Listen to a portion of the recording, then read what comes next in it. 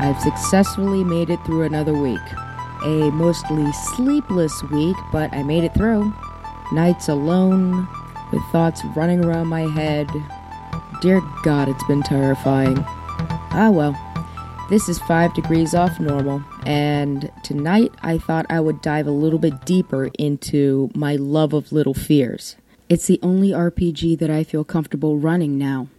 And before I go into more details, I'm hoping you guys all understand the concept of the Uncanny Valley, but if you don't, here is a rough refresher. This concept first showed up in robotics.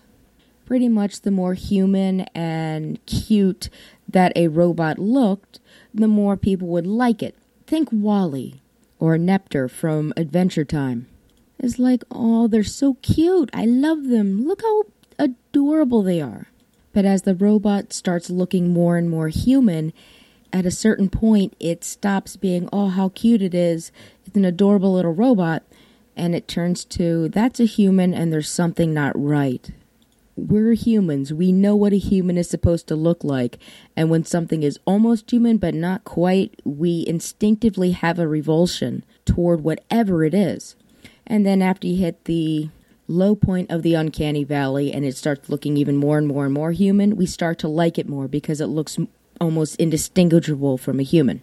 Thing is that they found out that that theory applies not just to robots and how humans perceive them. You can see the Uncanny Valley effect in touched up photos of children pageant stars. They look lifeless, almost doll-like. So if your brain perceives something as human, but certain aspects of it fall outside the standard human norms, your human norms, it's going to make you feel really odd, and that thing has now fallen into the Uncanny Valley. Why do you think we feel really off-put looking at a zombie, especially from something like Resident Evil or The Walking Dead? It's because when we look at them, our brain registers them as human, but a human that's not quite right. We look at them and we see a skewed and fractured reflection of ourselves. And in a subtle way, it terrifies us. And I guess this is where my story starts. Due to the copper toxicity, I kind of reside inside the Uncanny Valley. Folks look at me and they don't see anything wrong. Yeah, my hair's blue, but aside from that, that's a little quirk thing, that's fashion. But when I speak, when I have involuntary arm spasms, hell, when I even try and describe my own thought processes, as soon as that happens, I no longer fit into people's norms of humanity. I fall into the Uncanny Valley in the eyes of almost everyone around me. It's kind of lonely in there. But in a way, that also gives me a very unique perspective, especially when it comes to horror. I remember what it was like to not live in the Uncanny Valley, to have normal psychological, physiological reactions, in life in general. And I know what it's like to live in the Uncanny Valley.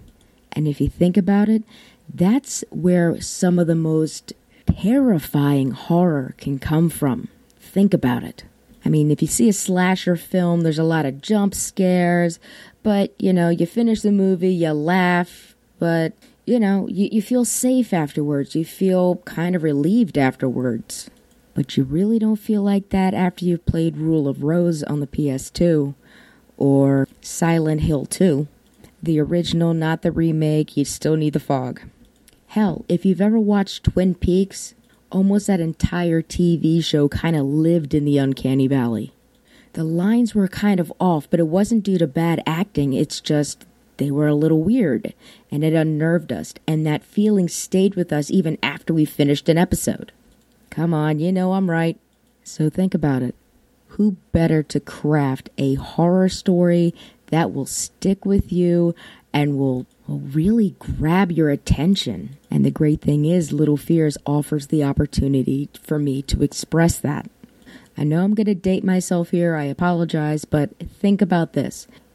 You're in the game and a whole bunch of kids and you find an old cassette tape, all right? And you go into your dad's basement and you put the cassette tape in your dad's old boombox. And as I am reading off what's said on the cassette and my voice changes, there's some strange emphasis on words that shouldn't be there. pressured speech, kind of stumbling over the tongue. Inadvertent things like that add to the creep factor, add to that feeling of unease. Sometimes myoclonic jerks actually add to the atmosphere. Myoclonic jerks is kind of like a non-seizure like muscle spasm. They suck, but that's neither here nor there. So imagine you're playing a group of kids and you're going through an old abandoned scouting camp. The moonlight barely pierces the canopy. The night is still. There is no even sound of insects or birds. Even the litter under your feet, the crackling sound feels very muffled. Everything is almost frozen still. I finish describing the scene and the players start talking to each other. And I'm paying attention, then all of a sudden I have an involuntary muscle spasm. It draws their attention just for a split second. Kind of adds to that feeling of, hey, what just moved? Even though I didn't say anything. Pretty much Little Fears is the only game that lends itself to being enhanced by me being 5 degrees off normal from everybody else. I mean, granted, I also have a couple of other talents which really add to me doing a horror game. I mean, listen to my voice. It's not, well, let's just put it this way. I have been mistaken for a man on the phone from time to time, and oh yeah, that pisses me off, by the way. But my friends who I run the game for, they know my speaking voice. They know my normal cadence. So, alright, let me set the scene. I have 6 players in the game, and they are investigating an old, abandoned, dilapidated schoolhouse. The team goes around to the back of the schoolhouse, and they find an old black top with big, long weeds going through it.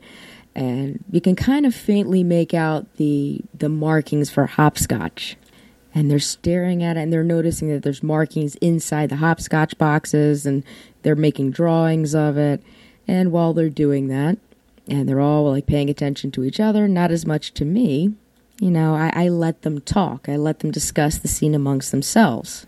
One of the characters says he's bending closer and he's brushing stuff off of the boxes. And as he's crouching on the ground to get a closer look, this happens. Find him, tie him to a pole and break his fingers to splinters. Drag him to a hole until he wakes up naked, clawing at the ceiling of his grave. I'll admit, I stole that bit from the Decemberists. Sorry, not sorry.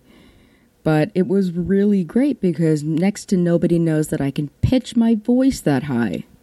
I guess when you live in the Uncanny Valley, you kind of learn what your limits are, but you also learn how to make the Uncanny Valley secrets work for you in storytelling. You know, I can't make anything sound epic or heroic or noir, but I can give you a good scare. So thanks everybody for joining me in the Uncanny Valley, even just for a little bit. Please exit to the right of the curve. And if anyone is interested in more episodes about Little Fears, please leave a comment or contact me on Facebook. I can go over the different types of horror games that I've run or the different types of characters we've had play in my games. I've even got a few props that help set the atmosphere. Thank you, Prism Shard, for letting me use your awesome music in my podcast. You are 31 flavors of awesome. And I'll leave you all with something to ponder tonight. If opportunity only knocks once, then who's at the door? Pleasant dreams.